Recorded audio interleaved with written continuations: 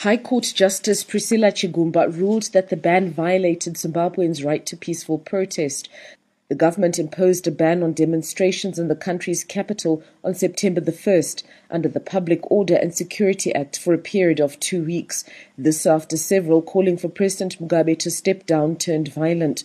The court found that the government's statutory instrument was issued unprocedurally. It's given the state 7 days to remedy the anomalies. In the meantime, lawyer Tendai Biti, who is also the president of the People's Democratic Party which challenged the order, says marches to push for political reforms will now resume. The court has said the ban is unlawful, and there are some like NERA which had already given notification to go on a march on Friday. Now they can do that because the ban is not in effect anymore. The court ruling comes days after President Mugabe accused judges of being negligent and reckless by allowing protests to go ahead.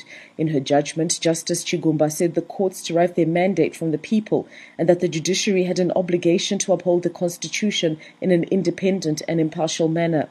The order paves the way for more protests, according to the Association of Vendors leader, Stan Jorwadza. I need to go to Harare Central Police Station with my peace flowers on the very same spot that they brutalized me a few weeks ago, to just indicate that the spirit to do it peacefully is the way forward, and that's the only route that we should pursue. Over the last month, police have used force to break up protests, even those that were court-sanctioned. Amnesty International has called on authorities to allow public demonstrations as per the court ruling.